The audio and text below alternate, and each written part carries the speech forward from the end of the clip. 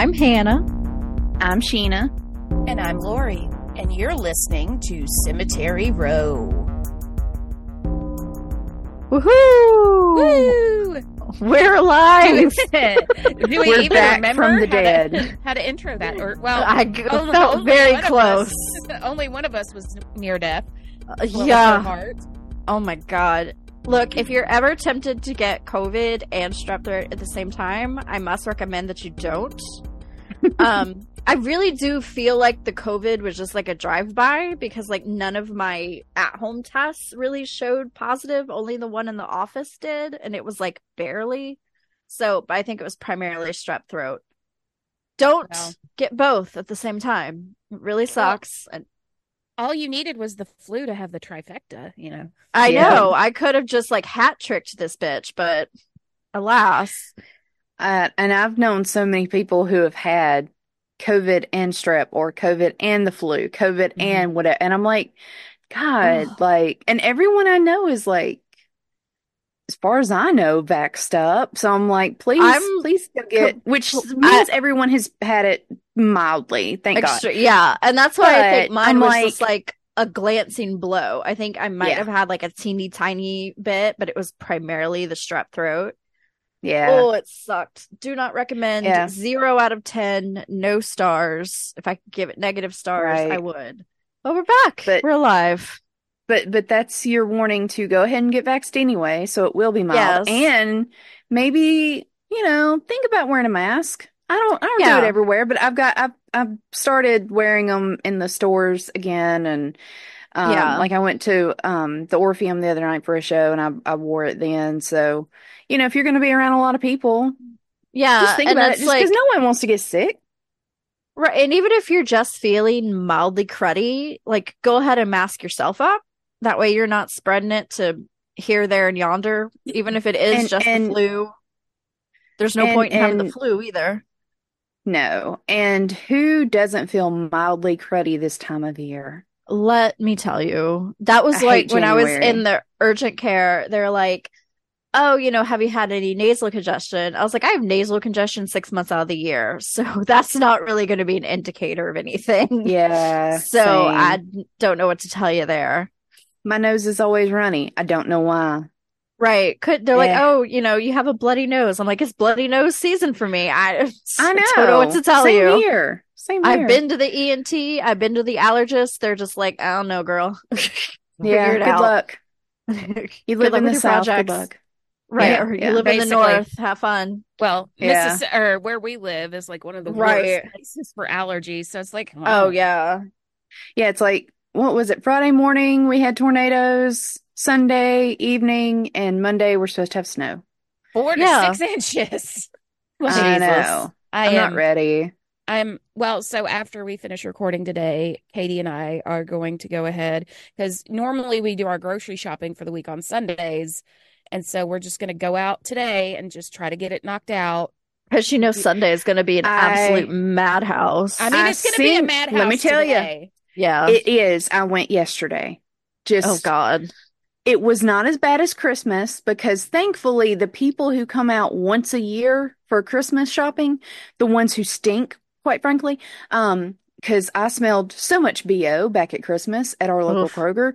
Like, y'all, please, I know this is you. I've never seen you in this store before. This is the one time you get out and go to town. Please bathe before you do so. Anyway, but yeah, it was a little crazy yesterday. And the only thing that ticked me off was, like at Christmas, everyone was nice about their rudeness. It's like, oh, whoops, I almost came out in front of you. I'm sorry. I apologize to everybody. Maybe they didn't know because I had my mask on, but I got the most, go to HE double hockey sticks look from everybody. And then people were just driving crazy. And I'm like, y'all, the snow's not starting right now. We have like a day or two. You don't have to be rude. And everyone was just in a sour mood. And I'm like, I don't know, y'all, it's Friday. Cheer up. Jeez. Maybe that's my prescription strength vitamin D talking because normally I'm not cheery. But I also thought I was going to get a few more things at the store that they didn't have. And I'm like, I clipped a coupon for this. Dang it. Oh, like what? God. Crab legs, quite frankly. Oh, I wanted. Ooh. Every so often. Bougie ass dinner on snow day, and here I'm Every like, so often, I like to if they run them on sale, and they were on sale from $20 for a box to 15, and I'm like, well, I'll pick some up, and that'll be like my Monday night. I'm snowed in bougie supper. No, no crab legs in the entire building, and I'm like, You okay, know fine. what? I think that's what I'm gonna start doing because you guys probably get the Sunday scaries too. oh I'm just gonna yes. make myself a bougie dinner on Sunday nights. Yep. Mm-hmm. That's what I'm gonna. Okay, cool. You guys heard it here first. She'll keep us Well, updated. Yeah, yes. absolutely. Oh, and Hannah, I took your advice. I signed up for Misfits Market. No one cares about this, Sheena. God, They stuff can I should have told you totally- before. They can We got sponsor on. us if they would like. Hey, it would be nice. I 'cause love those are the them. best I oranges love I've ever them. had. Yes. Yeah, Oh my okay. God, the produce is so good. So Okay, good. I like to pop popcorn on the stovetop because Yeah. the first apartment I got up here didn't have a microwave, and I was like, I'm not gonna buy one. So I just made popcorn on the stovetop I have my little whirly pop, and I love it. Yep. And so like I've become like a popcorn kernel like insane person. Snob. I Exactly. love it. And they have the best popcorn kernels. Their Oh, brand okay, of popcorn good. kernels are like my favorite. So I have like Okay, a awesome. stockpile of them. And they kept sending me canned pumpkin, and I have so much canned pumpkin. So much You canned can pumpkin. tell them not to. I know, but I kept forgetting to like take it off. It's like one of those, that silly thing on TikTok where it's like, I have a bottle of hoisin sauce. I have so much canned pumpkin. So Yeah. that evil guy on TikTok who wouldn't buy his wife any, call me. I have like half a dozen in my cabinet right now. Well, and you can use it for so many different things. Anyway, Oh, people yeah. didn't come to hear us talk about. No, they they did did come. not. Do you know why people came here? They came to hear about Hannah's new store. I do. Yeah. So Woo! like over the holidays, I started making like bracelets because I don't know, I had a funny idea to make obscene Taylor Swift-esque friendship bracelets, which was a lot of fun. And those and things so- are everywhere, by the way. Like, I'm Yes. noticing everyone. Like, I even saw a cake the other day that was made like a friendship Yes, bracelet. somebody So did a cute. king cake and they did like Yeah. Swift, and it was so cute. I was like, I Yeah. love it. And I remember them from Girl Scouts and Girl Scout camp. So it like Yep. unlocked a core 80s kid memory for me. But I made like there was a girl who was showing off her engagement ring, and her friendship bracelet said "cum slut," and I was like, "Baby Nice. girl, I love you. I don't care if that was not on purpose. You are officially one Yeah. of my favorite humans alive. Good for you." Well, let me do a quick customer testimonial here. So Hannah made us Yes. bracelets for Christmas, I and did. they fit perfectly. She Mhm. I don't know how, because I have large wrists, and I think Yeah, and I have teeny tiny ones, and Yeah, I kind of use exactly. myself as a gauge. like mine they're very nice. The beads are nice. They're well made. Yep. They're lightweight, because I wear those. I'm not sure if y'all are familiar with them, but they're the bracelets with the little animal on them, and they like track Oh, yeah. an animal. So Yeah. I've got like dolphin. I've got all of them, and so I Like wear the Pura Vida ones. They're not Pura Vida. I can't remember the name of it, but basically, Because I get my mom those. She Yeah. loves those. you buy it. They have like sea turtle, elephant, gorilla, Yeah. shark, and they have all different colors. And when you get it, you get a QR code and you scan it, and it's basically an animal that's being tracked, and you can follow your animal. No, I cute. love that. And see there. So like I have a giraffe and a shark. My shark's name is Eddie. She's a I hammerhead. love it. But yeah, so you get to, but those are a little heavier, and Hannah's bracelets are so lightweight, you don't even notice you're wearing Mhm. them. And Yep. she made one for Bonnie that fits her wrist perfectly, and Bonnie loves it. Yep. So, I'm if glad. you're not somebody that likes a lot of heaviness on your wrists, because I Yeah. can't wear a watch. I struggle with anything. But Hannah's bracelets are very lightweight, but they're not fragile, so they're not going to like pop off immediately. So Well, And you thank you, can Lori Lori Lou. Lou. stars. That's right. You've Thank got some you. cute sayings and stuff on your stuff too. You got Mardi Gras and Yeah, stuff Valentine's. for the Midwesterners and Yes, the yes. Swifties and everyone. So go check it. What's the name of it, Hannah? Raccoon Baubles. Which is Baubles. adorable. Yeah. Which which is is adorable. my brain. Absolutely. So yeah, go sell out all of her stuff. You know you Please want to. do. Her prices are perfect Yes. and reasonable. And And it's literally just to fund buying more beads. yeah, Yeah. It's like I was like, I have to figure out a way to like buy myself more beads. I love it. So yeah, go Absolutely. get a Hannah Donegan original at Raccoon Absolutely. Baubles. Woo! Yes. Go to Yes. Etsy right now. Pause Yeah. the You show. hear Go me? now.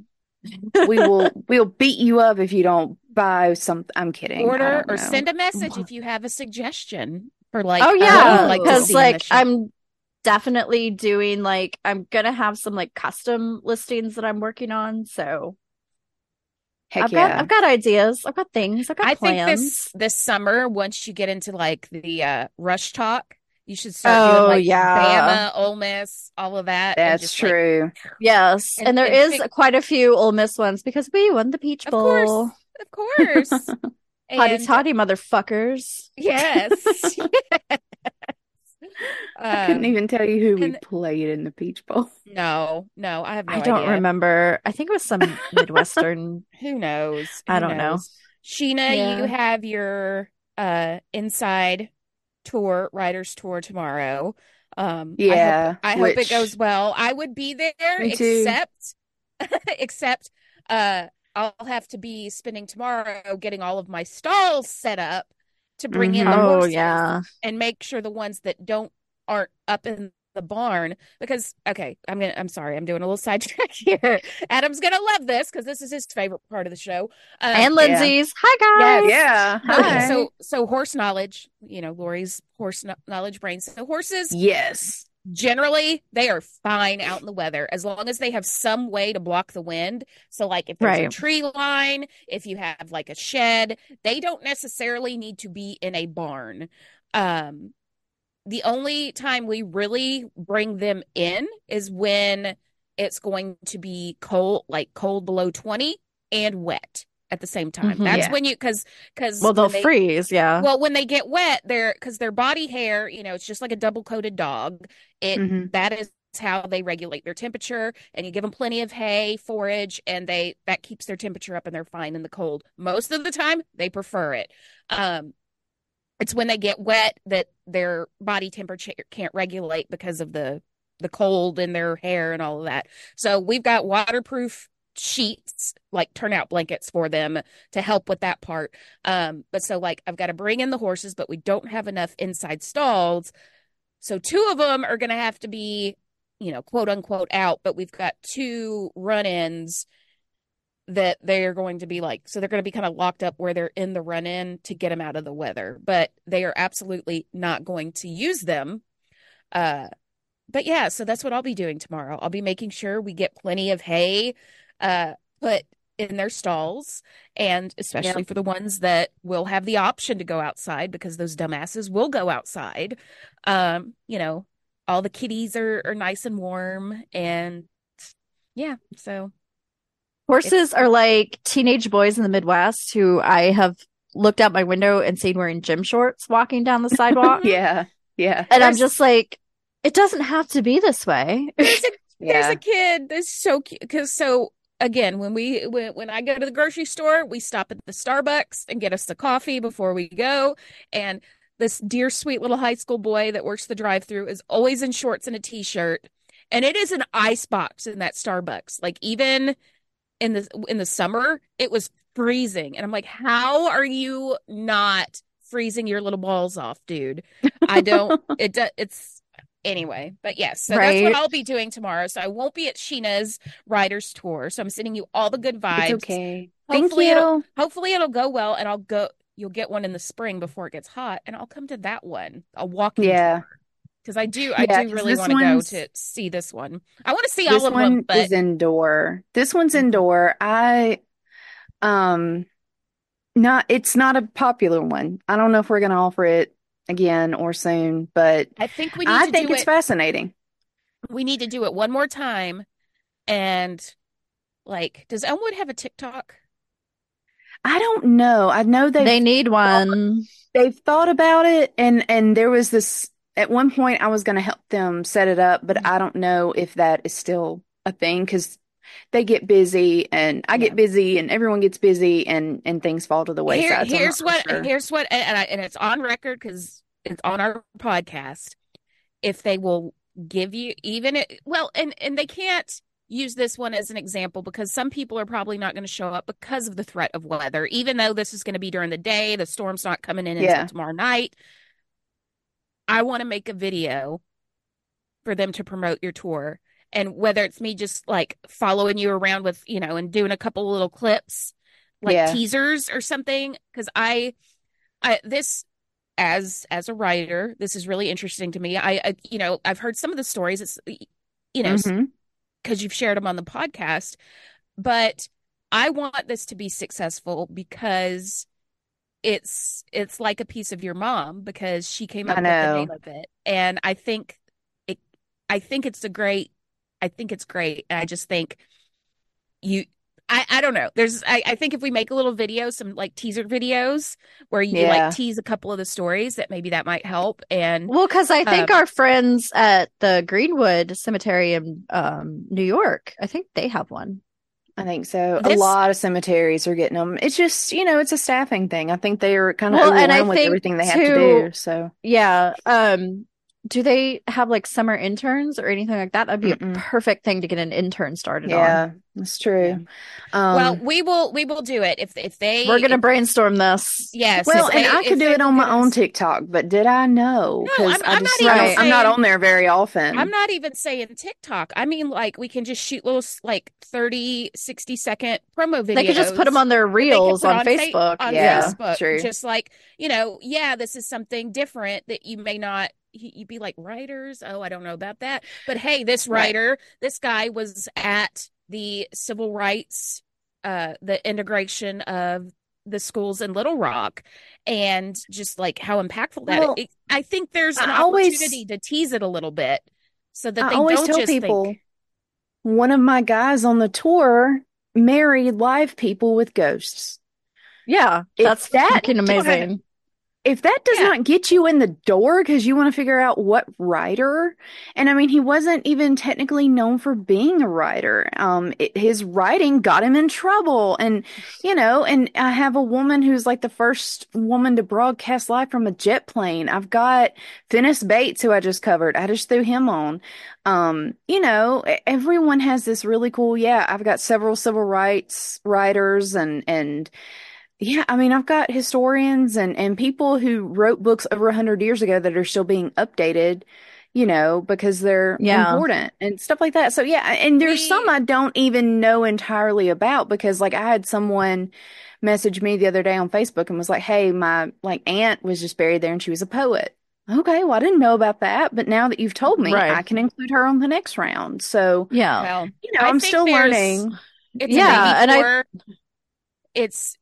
It's got, the true crime is different because everybody and their mama, you say true crime and they're going to jump at it. I think the writers, I think we need to do a couple of little teaser videos. Yeah. And I think I think too, and we've talked before, I think like the English department at one of the local unis, like Ole Miss, or even University of Memphis, and then I keep some of the high school literature programs too. Gifted programs. I kept meaning to make a flyer and get it out to like all the local libraries, and book clubs, things like that. Well, then it was Christmas, and Christmas just ate me up this year. So I was not focused on anything except Christmas and trying to get through holidays. We're going to put our marketing brains together. I know. You'd think marketers could market this. No, we're going to come up with something. We're going to do this. Yeah.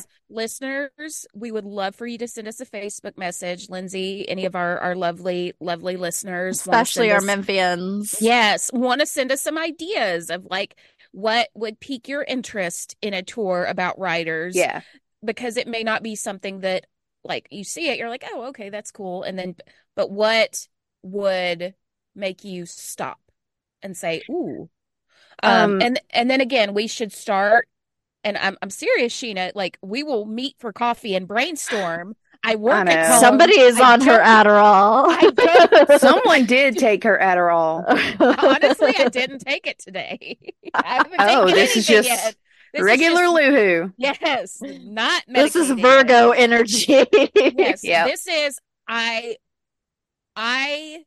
have strong emotions tied to this tour. And I haven't been on this tour. I don't know. All I know is what you've shared on this podcast, but it's so important to me because it's a piece of your mama. And Yeah. I know how good you are at the tours that I know this can be successful. And I think Elmwood they have a lot going on. And so this needs Yeah. to be the Cemetery Row volunteer. We are going to figure out how to market this. We will start. I mean, like I said, I work at home. I have slow days. I can Google book clubs in Memphis. I can do, Yeah. I can, I have a friend, I have a buddy on Facebook who is a writer. He actually wrote a series of cozy mysteries about bridge when I worked at the Bridge League. He lives in Oxford and he's still writing. I'm sure he would be interested and he would be able to give us some resources of people we could reach out to about it. So Yeah. I know we're way off topic, but we are sending you the good vibes for this tomorrow. And like I said, Absolutely. we'll pressure them into giving you a spring. Just say, look, I've got lots of ideas. I've got marketing friends that are going to help me market this. Let's just put it on the books. Try a spring event, April maybe before, or when does it really start it's going to raining? be Or May? interesting. I think they're already booked up for the spring. Oh, wow. Yeah. Well, early summer then, May, before it gets Well, 1,000 I know. degrees. I think they're booked through May. We've been trying to figure out times for some other stuff, and they're still booked up. Which I think I might have a couple of true crime tours in the spring, but I don't really know yet. They have not given me. I told them literally put me down for whatever date. It's not like I'm going anywhere or doing anything. So yeah, well, anyway. we will get it figured out. Yes, we will. Let's go ahead. Do we even remember what our topic was for this episode? Theoretically, it was New Year's Eve shenanigans, which was, kind of, it could be anything in December, anything in January that was just a little interesting or whatever. It was vague on purpose so we could find a little bit of everything, and then I don't know what we found, and we forgot to determine who's going first. So I'll go first. Luhu, I was about to say, Luhu, you're on it. So I think you need to go first. Yeah. So I'm going to start out with, because initially I was like, okay, New Year's cemeteries. And that's, again, Lori's brain. That's how I start my research. Yeah. And I found something that was really cool, but I mean, there's not really anything to it. So I'm going to start off by telling you this little story, and then I'll get into what I found for the actual story that involves ghosts and Chicago. Yay. So, yay. So I want to start at first of all, I know it's Chile.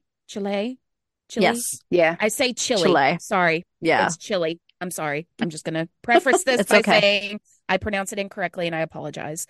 I want to start out today with this unique little story about a New Year's custom in the town of Talca, Chile.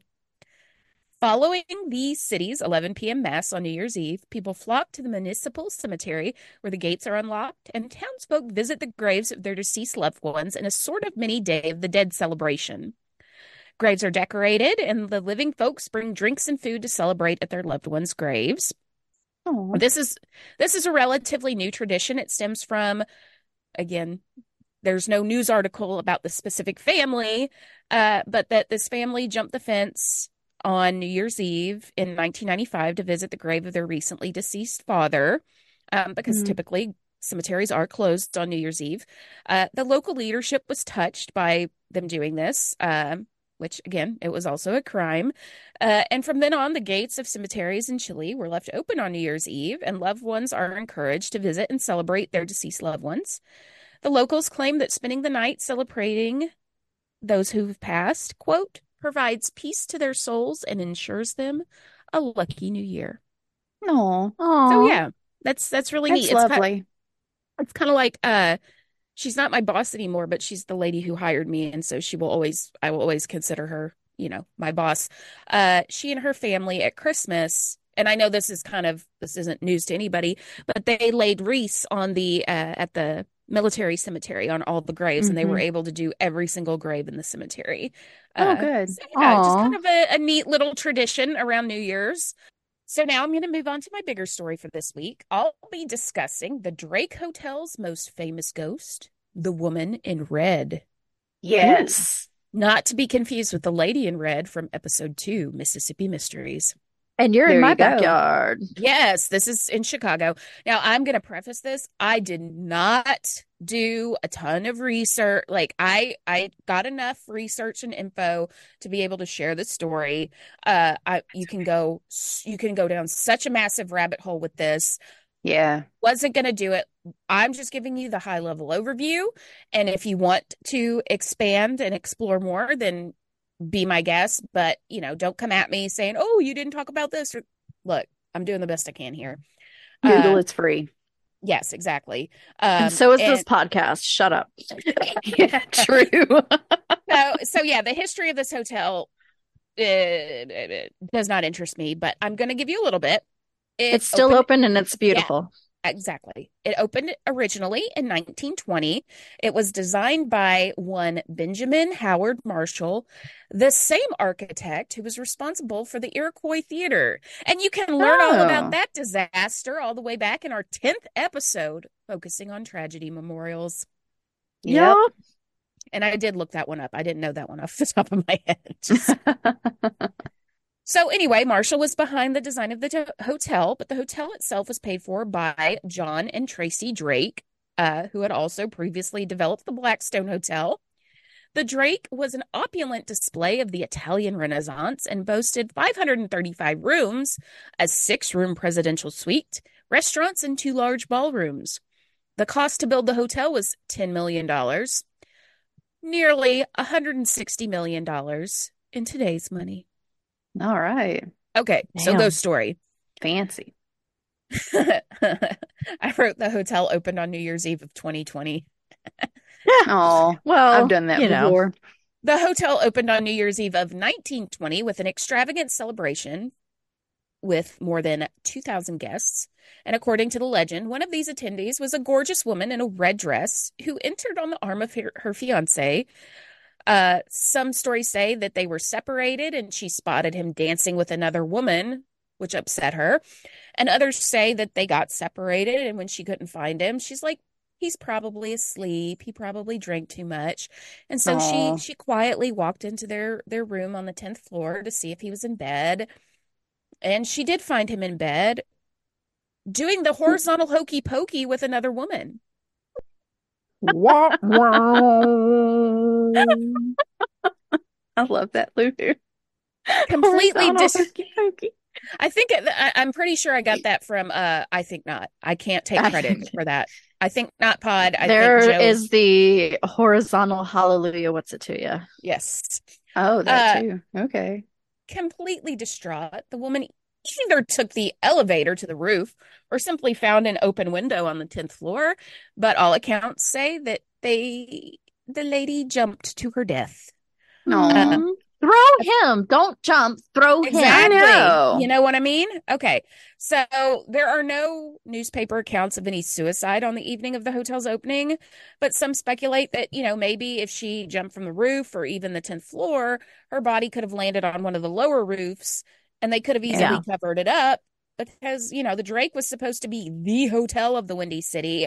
A death on its opening night would have been bad business, so they could have completely covered it up and no one would be the wiser. Yeah. Whether or not the events of that New Year's Eve night over 100 years ago actually happened, people who visit the Drake claim to see the apparition of a woman in a red dress wandering the hotel's ballrooms and, of course, the halls on the 10th floor. According to a CBS News article published in 2022, a guest of one of the Chicago Hauntings ghost tours, only referenced as Becky, snapped a picture of the woman while visiting the hotel. And this is a quote from her. "I was compelled to go into one of the dark rooms, which was a ballroom. In doing so, I snapped a picture, and when I snapped the picture, I come across a lady sitting in a chair, and it frightened me so much that I threw my phone on my friend and I ran out of there. But I knew I caught a ghost. There's a silhouette of a lady sitting in a chair. It was really bright when I took the picture. I was a little frightened, but I didn't feel like it was a threat or anything. I just felt like the lady wanted to be seen. I think she wants to be recognized and be seen. And I will Aw. share this picture with you right now in our chat Yes. because I don't know what I think, but I don't think it's a ghost. Let's see if it'll paste over here. Well, just bum us out, Lou-Hoo. Here's a Well, I mean, ghost, but I don't think it's a ghost. I'm well, kidding. I looked at it and I was looking at the completely wrong image. Why are you not pasting my image? Copy, paste. It's not new. Anyway, I'll drop it when I get. But Yeah. my type A personality is not going to allow me to do this without showing you this fucking picture that doesn't want to paste. Anyway, no. So that's the story of the woman in red. Yes, yes. We'll blame Hannah. You got sick, and now we don't know what we're doing. Exactly. We lost our Bluetooth connection. Yes. So now the woman in red is just one of two famous ghosts known to haunt the Drake. And while the second ghost story has no connection to New Year's Eve, I can't on good faith leave you hanging. So now I'm going to tell you a little bit about the Lady in Black. Oh, Okay. The origin of the Lady in Black surrounds the murder of society matron Adele Williams in 1944, but the ghost isn't Adele. So who is it? Nope, the ghost is believed to be that of her murderer, whose identity remains a mystery to this day, but whose soul seems to haunt the hotel where the murder was committed. Oh my. So after a shopping trip with her daughter, Patricia Goodbody, oh, I know. Right then. You know They- that good old Trish Goodbody. the Always down for a good time. The pair returned to Adele's suite at the Drake. They were surprised to find the door to the room unlocked and slightly open. And upon entering, Patricia was shot at twice by a woman coming out of the bathroom wearing a black dress, black fur coat, and white wig. The shots missed Patricia. Cruella DeVille? I know. But the assailant then turned the antique pistol on Adele and shot her twice, and one of the bullets hit her in the head. Jeez. And while my first thought, and some of you probably think that maybe Patricia had something to do with this shooting, all evidence seemed to back up her claims that there was a woman in black there. Two men witnessed the woman walk out of the room, but they didn't realize what had happened until Patricia came running out, shouting, "Stop that crazy woman! She shot my mother." During an interview later, one of the men said, quote, "I could have tripped her, but I'm not in the habit of tripping strange women," end quote. The victim Not in the herself, habit of Great quote. I, however, am. Thank you. Same. the victim backed up her daughter's story. Even though the shot to the head would prove fatal, Adele lived for several hours after the shooting and was able to describe her attacker as a woman in black with a rose in her hair before succumbing to her injury. The murder weapon was eventually found shattered at the bottom of the stairwell, and police were able to trace the serial number to a known criminal who was in prison at the time of the murder. He claimed his sisters had stolen his guns, and in fact, one of the sisters, Ellen, was the key clerk at the hotel, and the other, Anna, was known to visit the hospital in search of rich men. The hotel? Yes. So, Okay, you said yeah, hospital again. I said it again. Yeah. Just Which, know, I mean, technically the hospital is the better place to search for rich men because they theoretically have one foot in the grave. So, Okay, Right. Or they're doctors. So he had Yeah, two that sisters. too. Ellen was a key clerk at the hotel. Gotcha. Anna was a lady who was searching for a honey bunny at Got the it. at the hotel. hotel. Got it. And Ellen also was on probation from being caught using one of her brother's guns during an attempted robbery. All right. I like this Ellen. bitch. Even though Ellen and Anna were questioned by police twice, and Ellen even admitted to owning a black fur coat, no charges were ever filed against the women, and the case went cold. No matter who the perpetrator was, her ghost is likely believed to haunt the halls of the 8th floor of the Drake in a purgatory of her own making. Oh my. Now, there's also some belief that there are the parents of Leopold and Loeb victim Bobby Franks also haunt the hotel. They moved into the Frank. I've lost it, Sheena. Oh no, get it back, Lori. It's the end. They moved into the Drake after their son's murder, and the father, Jacob Franks, died of a heart attack in his suite in 1928, and his wife, Flora, died in the hotel 9 years later. So that's also another creepy link to the hotel. But yeah, so that is my New Year's shenanigans, the ghost that died by suicide on New Year's Eve, and then, a killer that apparently is still there. I love it. Yeah. Ladies, for the future, you catch your man doing, sports in bed with somebody else, throw him out the window. Not yourself, him. It was the 1920s. I know. Bless her heart. Women folk were made differently then. I know. So, okay, which one of you ladies wants to go next? I don't care, Spider Monkey. What do you think? I'll go. Okay. So, if you're like me and you just got done listening to the Christmas music, you remember there's a phrase in It's the Most Wonderful Time of the Year where he says, there'll be scary ghost stories and tales of the glories of Christmases long, long ago. And you're like, yep. Scary ghost stories? What the fuck are you talking about, Bing? Well, because Americans are Americans. Is it? I don't know. I just remember Bing Crosby doing a version of it. Oh, he might have. I don't know.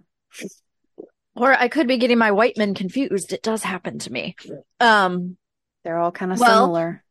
Back in the Victorian period, when we were officially goth as fuck as a group, they had New Year's Eve ghost parties. So the information that I have is from this really cool article on the Kings River Life magazine website by Sarah A. Peterson Camacho. Kings River is Sacramento, California, that area. So thank you, Sarah. I'm going to be using your work.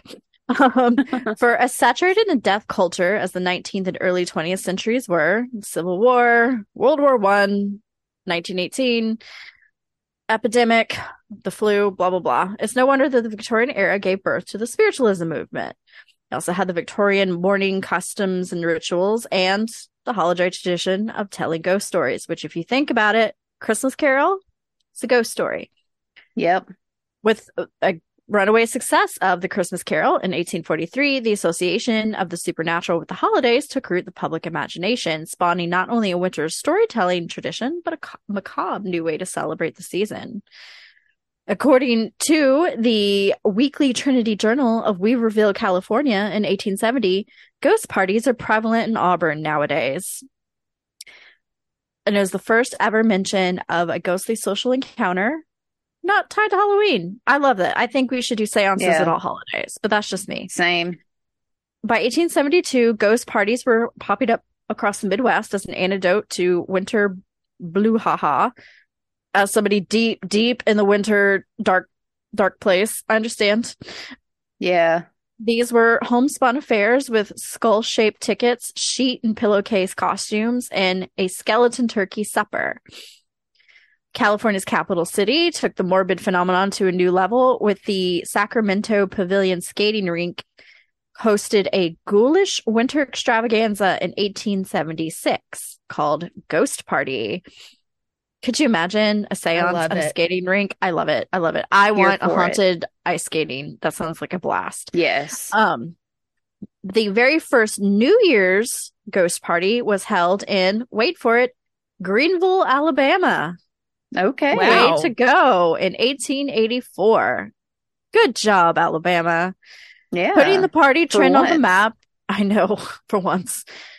This is an anti-Alabama podcast. Thank you. I think I speak for all of us. It's fine. So it exists. It's there. In 1891, the household journal, The Art Interchange, I love those old ladies' mags from like the turn of the century. Oh, glorious. Featured careful instructions for carrying out a New Year's ghost party. Again, we need to bring this tradition back. I fucking love it. In its January issue, making party hostesses everywhere sit up and take notice. One of them, New York society maven Linda Hull Larned, took the home entertaining world by storm with the publication of 1899's Hostess of Today, which helped spark the haunted holidays high-end renaissance. Ooh, Love a fancy. high-end. Very. She says, some people hold to the notion that the realm of spirits is only separated from that of mortals by a veil. She wrote in the San Francisco Examiner, and to a favored few, the veil is transparent. She sounds like a hoot. Get some absinthe in that woman and let's see what happens. By the winter of 1904, the newest New Year's party trend had hit the West Coast in a snowstorm of white cheesecloth, which was her go-to material for any self-respecting ghost, and also would be used as ectoplasm by our beloved Fox sisters. From the costumes to the party decor, the author advocated for a veritable blizzard of the filmy gauze to drape over every conceivable surface. And yes, give it to me. Larnard's spectral soiree, fucking love that wordplay, called for each guest to wear a blood red number for a ghostly guessing game just before a phantom white supper accompanied by a wassail bowl, which is a thing, of hot spiced wine. Oh, okay, it's a punch bowl, around which tiny skeletons were perched. Imagine this, a giant punch bowl of hot mulled wine with little tiny skeletons around it. I fucking love it. As though fishing in the bowl for lost souls. Is that not the cutest thing ever? And this article goes on to call her the Victorian era Martha Stewart, and I love it.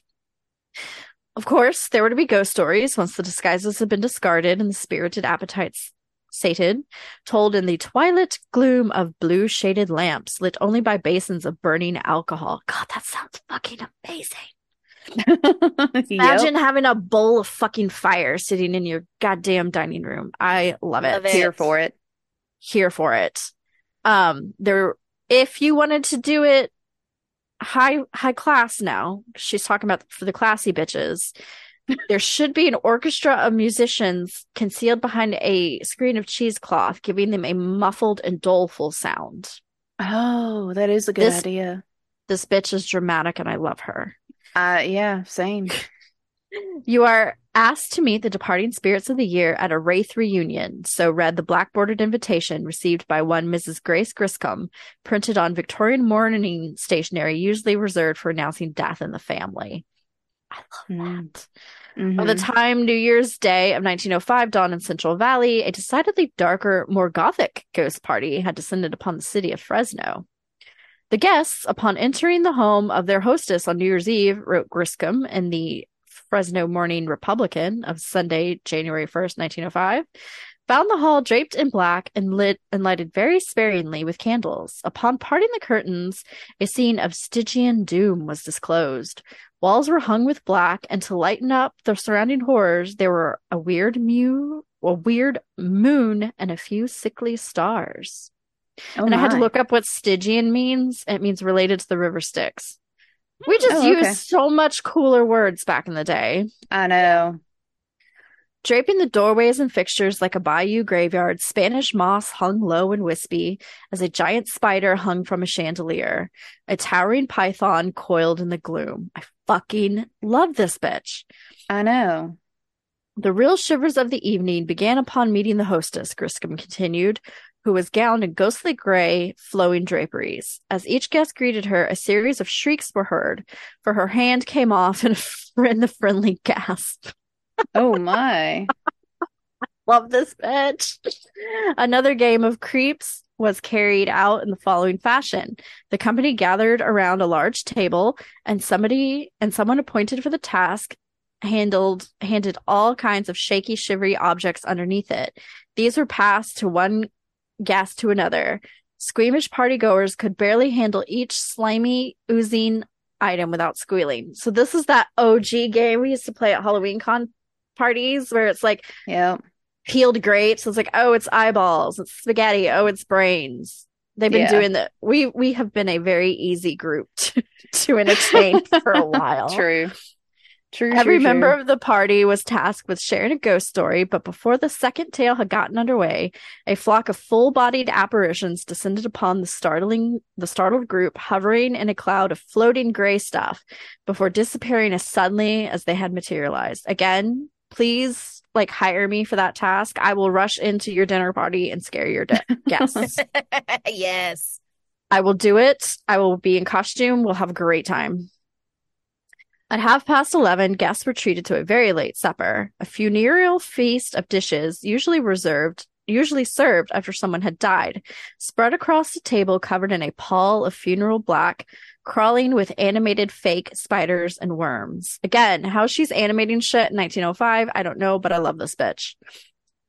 But at the stroke of midnight, just as things were getting rather too intense and the spookiness too spooky, a peal of bells broke the spell. Light flooded the room, revealing a lavish buffet of delicacies, minus the creepy crawlies, adorned with sprays of blood red Christmas flowers, accented with holly and mistletoe. The hostess then announced a truce to the old war of spirits and a goodbye to her guests. Fucking, that's how you end a goddamn party. Yep. Dramatic ass bitch. The popularity of the New Year's ghost party remained steady throughout the early 1900s, but as we entered World War I, the trend had all but given up the ghost. Perhaps by then, the gathering clouds of influenza and trench warfare, death had proven to be a little too real. I fucking love this idea. This needs to come back. I love it. And again, that is a huge, huge thank you to Miss Sarah A. Peterson. Here's a little bit about her. She is a library assistant with the Fresno County Library with a bachelor's in English and in journalism. Hey, girl. Hey. All right. Hey. She also makes soap and jewelry. I fucking love her. Cool. Shout out Sarah. She sounds nice. Yeah. Please listen to our podcast because I love you. Yeah. Yeah. She sounds like a family friend that we just haven't met yet. Exactly. DM us, Sarah. Right. You sound great. But yes, I am petitioning. Next year, I'm gonna have a fucking New Year's Eve ghost party, and it's gonna be a blast because this Victorian era drama queen is officially my favorite person. Yes. Yeah, for sure. All right. Well, are y'all ready for some sadness? Let's get and sad. Some ghosts. Hell yeah. Okay. Hold on one second. I was paying my cell phone bill. Sorry. Anyway, okay. Look, adulthood is gonna adulthood. There's nothing we can do about that. I know. Listen, you got to keep the lights on or whatever. Okay, so picture it. Just before midnight, December 29th, 1972, just outside of the Miami International Airport. Oh, I can smell it. It's like cocaine and rum. Basically, yes, and jet fuel. Yes. So, Eastern Airlines Flight 401 was preparing to land at the Miami International Airport on its flight from JFK in New York. The crew included Captain Bob Loft, 55, First Officer Bert Stockstill, 39, and First Engineer Don Repo, 51, all veteran pilots. They have been doing this for many, many years. Repo. Man, he missed his calling. Repo, the genetic opera. Ooh, yes. I'm going to watch that later. Okay, anyway. I know. I was like, that reminds me, I need to watch that. But yeah, for some reason, I want to say generic, and I'm like, that's not it, Sheena. I know. Not at all. God. I need my coffee. Okay. The plane held 176 people, 163 passengers, and 13 crew. The plane, for the people who might care about this kind of thing, was a Lockheed L-1011 TriStar. That means nothing to me, but I hope it means something to you. Now, of course, I don't know every passenger's story, but I read about a few different passengers, and here are some of their stories. So, You have newlyweds Lily and Ron Infantino, who were traveling from Miami to spend New Year's Eve with Lily's family. They'd only been married for 3 weeks. Evelyn de Salazar managed an art gallery in Manhattan, and she was traveling with her poodle, Tina, who traveled with her everywhere. Oh, I meant to look up this name, and I forgot to. So I'm going to say the Casados. They were a young couple. They were flying from Miami to visit family. They had their 2-month-old daughter, Christina, with them. Joseph Popson was returning to Florida after attending a Modern Language Association conference in New York. He was about to receive his PhD in English, so he is a smarty. And then right after the plane took off, Edward Ulrich proposed to his girlfriend, Sandra Burt, and she accepted. So, yay! All right, so they're getting ready to land, right? Burt Stockstill lowered the landing gear, and the landing gear indicator, which was a green light identifying that the nose gear is properly locked in the down position, did not light up. And they cycled the landing gear. They still couldn't get this confirmation light to turn on. And they discovered way later the bulb had just burned out, but they didn't know that. They thought there was something wrong with the landing gear. Well, you can't land, without your landing gear. Especially in the nose of the plane. Yeah, and it's dark outside and, all that. So they're trying to be safe. Captain Loft radioed the tower and said they would discontinue the approach and enter a holding pattern. And the approach controller told the pilot, enter a hold pattern at 2,000 feet above the Florida Everglades, essentially.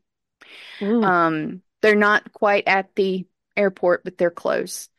So the cockpit crew began working on this light, and First Engineer Repo was sent to the avionics bay beneath the flight deck to see if the landing gear had just went down and the light just was not working. 50 seconds after reaching the 2,000 feet altitude, Captain Loft told First Officer Stockstill to put the plane on autopilot. For about a minute and a half, everything was good. Everything worked at the correct altitude, all that, but then it dropped 100 feet. It flew level for about 2 minutes, and then it began falling so slowly that it couldn't be perceived by the crew. And that's not good.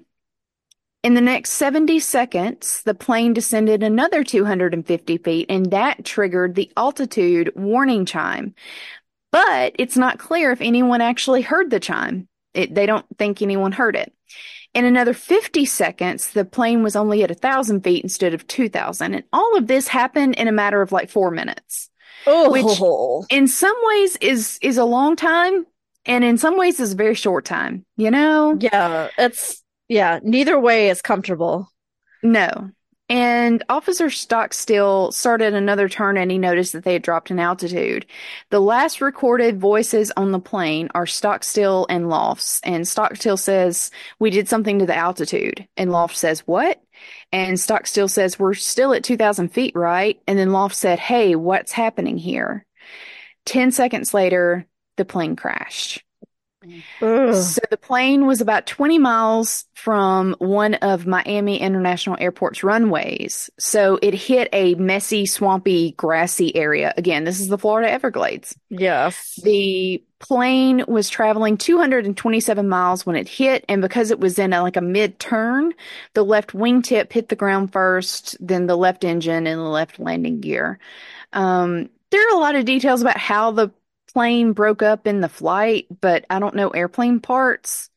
So I'm just going to say the plane crashed. It sounds real bad. It was. No complete cross-section of the passenger cabin remained. It's not good. A man named Robert Bud Marquis, he went by Bud, was an airboat pilot. He was out frog gigging with his friend Ray Dickinson.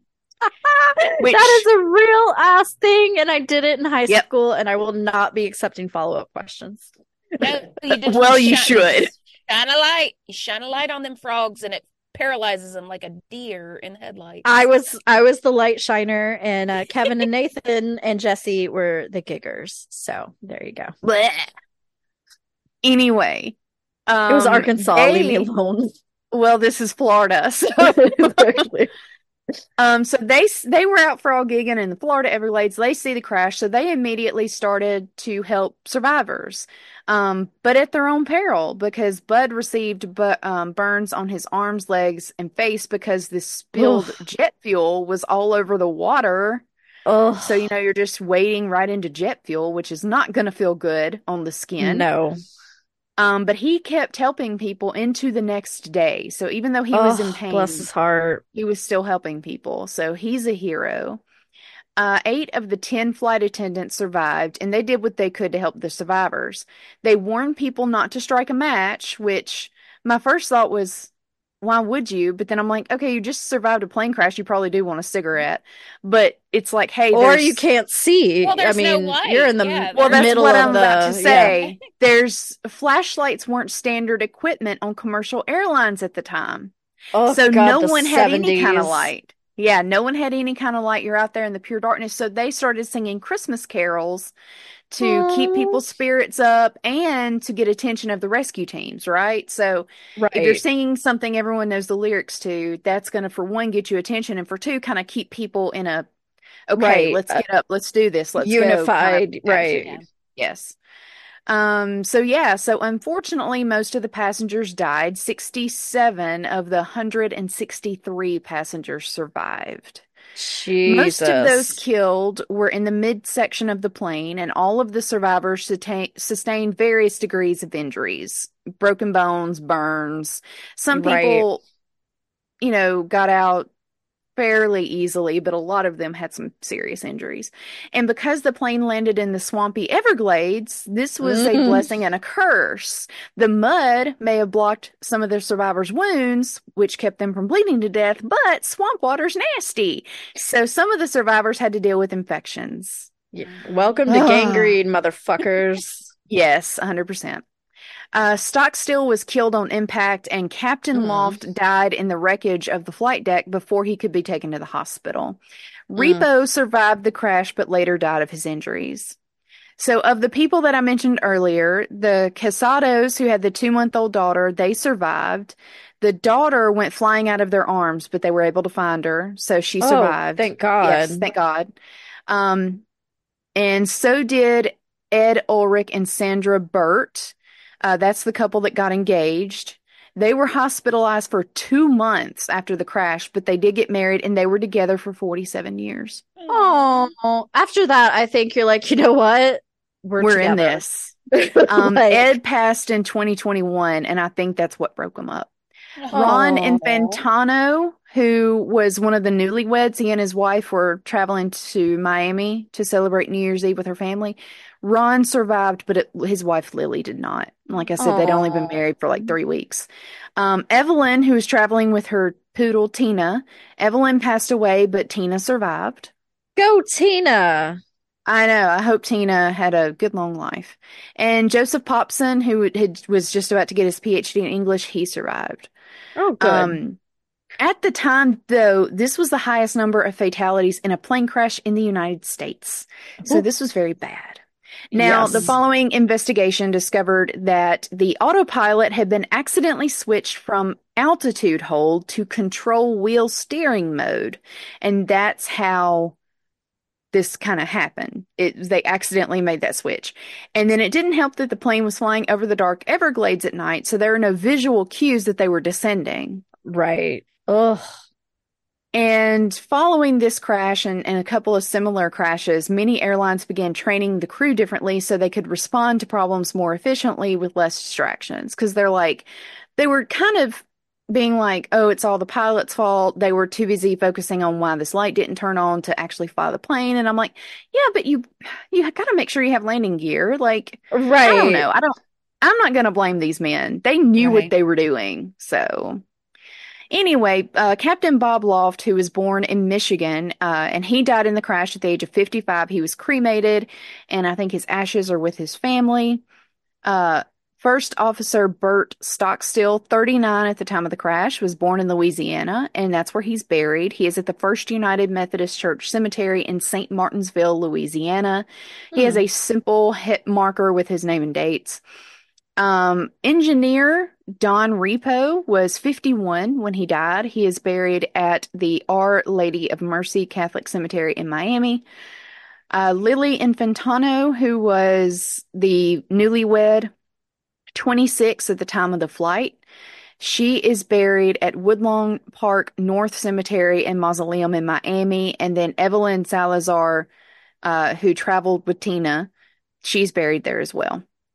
Bud Marquis, who's out frog gigging, he helped in the aftermath of the crash. He received a humanitarian award from the National Air Disaster Alliance Foundation and the Alumitech Airboat Hero Award from the American Airboat Search and Rescue Association.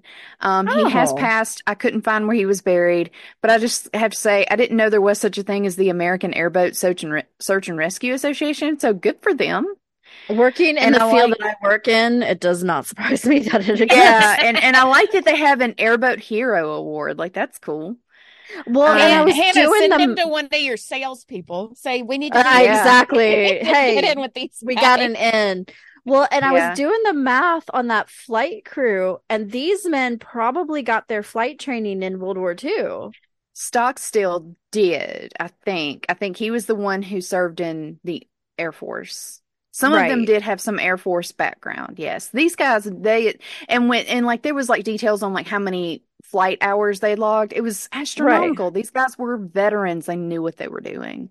Yeah. So, I mean, like, I think it's just being in their 50s and the 70s, like they definitely served, you know? Yeah. Yeah. It's one of those things of, I get how you have to say, okay, the main cause is pilot error. I see that, but at the same time, I would have felt 100% safe on this flight had I known that was their background. I'd have been like, yeah, of course. They're veterans. They're fine. They got it. It's just sometimes they're right or wrong. You know, this has to go wrong for that to go wrong for that to go. It's a domino, right? It is. It is. And that's the thing with plane crashes that they say is it's never one thing. It is always a series of things coming together in a certain way. And that's what this was. And those men would not have ever done this on purpose. They would never, not at all. It's just a horrible accident. December 29th, 2022, which was just last year, basically, was the 50th anniversary of the crash. And on that date, a permanent Eastern Airlines 401 memorial monument was dedicated in Miami Springs. And the marker includes the names of the 101 people who died in the crash. Aww. And based on a website I found for it, it looked like this was a long time coming. People have been wanting a memorial. I'm surprised it just...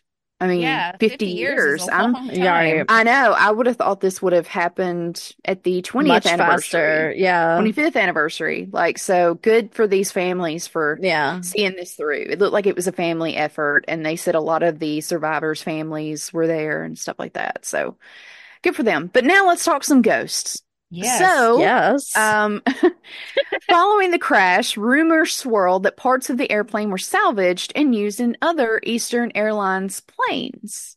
Both employees of Eastern Airlines and many passengers reported seeing the dead crew members, including Captain Bob Loff and engineer Don Repo, on the planes that had been salvaged from Flight 401, or the planes that had parts salvaged from Flight 401. I have to admit, I wouldn't want salvaged parts on my airplane, but I don't know. That's just me. Many people especially from one that involves death. Like if you're just taking one offline because it's old, sure, scrap that bitch for parts. Fine, but it's sort of like James Dean's car. It's like, yes, let's just not. Let's just not. So many people reported seeing these ghosts that Eastern Airlines publicly denied that the planes were haunted and told their employees not to discuss the ghost stories. They even threatened to fire them if they talked about it. Their PR person was mad as hell that week. I gotta say, what am I writing a press release about? Yes, there are no ghosts on our plane, but there are ghosts. I just saw them. Right. They did finally remove all of the salvaged parts from the planes, which is wow. So they actually did salvage parts. I always thought that was just like a rumor. Oh my gosh. That's what I read. No, Airlines, man. Airlines, man. that money. So if you want to see pieces of the plane from Flight 401, because that's the thing you want to do, you can see a floorboard in the Archives of History, Miami. And, of course, where everyone wants to go, in the Ed and Lorraine Warren Occult Museum in Connecticut. No, it's not haunted. Flight 401 and its ghost entered pop culture not long after the crash. In 1976, so like what, 4 years later, John G. Fuller released a book called The Ghosts of Flight 401. And in 1978, a made-for-TV movie with the same name based on the book aired on NBC. Eastern Airlines considered suing John G. Fuller over the book, but decided not because that would just add more fuel to the fire. No pun intended. Let's try Santa effect. Yeah, Bob Loft's widow and kids tried to sue him, but the lawsuit was dismissed, which I can't imagine. I mean, you just lost your husband and your father in a horrible plane crash. You don't want someone People writing a saying book they about saw it. my daddy's ghost. Yeah. Yeah, I get that. But the story lives on. Dan Aykroyd, our spiritualist Yes. friend, who has a wonderful new show on the History Channel, by the way. Oh, does he? Okay. Yeah, it's where he just talks about spooky stuff. I mean, he introduces the clips, and then they have like experts weighing in on the spooky stories. Shatner has a similar one on Netflix. Yeah, but I don't like Shatner. I'm anti-Shatner. It's weird. The best one is Jonathan Frakes Beyond Belief Factor. True. That is the best show ever made. Him. That man I love can Jonathan chew Frakes. some scenery. And he is so beautiful. Even He old is. and chubby. The blue eyes. I don't care. Oh, He's he's beautiful. gorgeous. Love Jonathan Frakes. Okay, I'll check out the Dan Aykroyd one though. Do it though. I like Holly Fry, who is the co-host of Stuff You Missed in History Class, is one of the talking heads. Which, so I was like geeking out. I was like, I love Holly. Oh my God. And then I think there's one or two other people that I'm like, I love you. And I forget now who I love. But anyway, you'll have to message Holly me the name of it. I'll find it. I can't remember what it is, but it's streaming on the History Channel website. I don't remember. I'm sure they have an app or something. I have a really bad memory. Anyway, so Dan Aykroyd mentioned the ghost stories when he made an appearance on the Johnny Carson show. And apparently there's footage of the crash in the movie Days of Fury. And then Discovery Plus made a documentary about the crash and its ghosts. And then finally, Flight 401 was mentioned in our favorite show, Supernatural. Oh, in season 1, episode 4, Phantom Traveler. That's one of my favorites.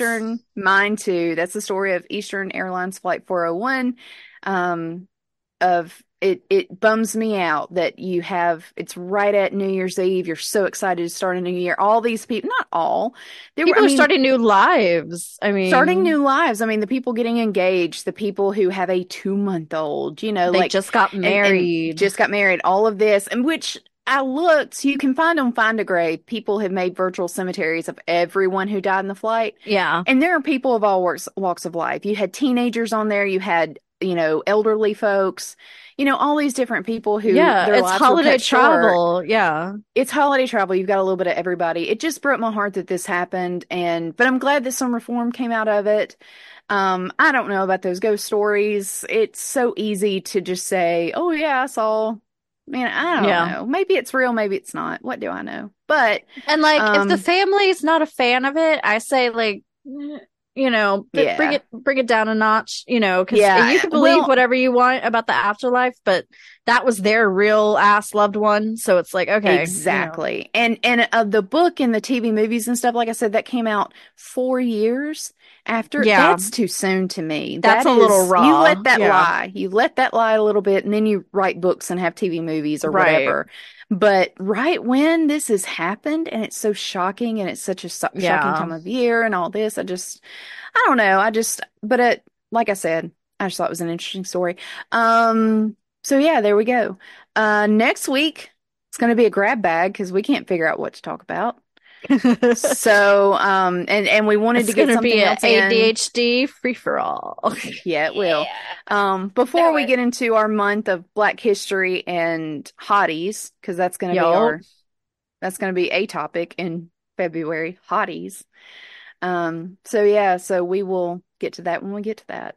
But hey, so Lori, where can people Yes. find us online? We are on Facebook, Instagram, and Twitter at Cemetery Row Pod, or you can send us an email to cemeteryrowpod@gmail.com. Yes. And please send us an email. Please send us messages about whatever. Share your stories with us. And thank you to everyone who sent me good vibes when we announced I was sick as a dog. Including the person who lives in a completely different state but offered to make a pharmacy run for me. I sincerely appreciate it. Hey, there's some times where I so deeply do not want to get out of my house that I will hire someone from 8 hours away to be like, bring me supper because I don't. Look, my daddy was like, do I need to send you soup? I was like, my Instacart shoppers have been on the ball because when I put in my order, I was like, and most of the time they'll like leave it in the little vestibule at the very bottom, my apartment building. I was like, I can't leave my apartment because I have COVID. Can you just please bring it all the way up? And I put a little extra tip on there just to sweeten the part because I know 3 flights of steps fucking sucks. But they've been all so sweet. And they're like, we hope you feel better. I'm like, thank you. Aww. Yeah, people are nice. Unless they're shopping at Kroger in North Mississippi right before a snowstorm. Wear deodorant, people. Wear deodorant. And this is what I have to look forward to. I mean, and it'd be worse. You could find out that you're sexually attracted to Axe. Oh, yeah. God, it's been a rough time for you, Hannah. Between learning that and COVID and strep. And then I had a car wreck. Yes. Oh, yeah, that too. Look. And then we just had the holidays, which holidays are crazy. It's been hard being a gremlin. It's hard out here for a gremlin. Lots of prayers. Yeah, exactly. So yeah, tell your friends about us. Leave us a review. It would really, Hannah just had COVID. Hasn't she earned a review? I think I've earned a 5-star review. Shouldn't of you like, go and be like, these bitches are fantastic. Yeah, if you don't say that, we know you don't love us. We're kidding. Exactly. So yeah, we'll see you back in 2 weeks, assuming we survive this upcoming blizzard. I know. I'm sending you guys all the warm thoughts from the Arctic North that I'm currently enduring. Yeah, we're at least 20 degrees warmer than you, which is I know. Like the high, they're like, the high Monday is 0. I'm like, the high isn't even single digits. The high is no digits. None. Yeah. All right.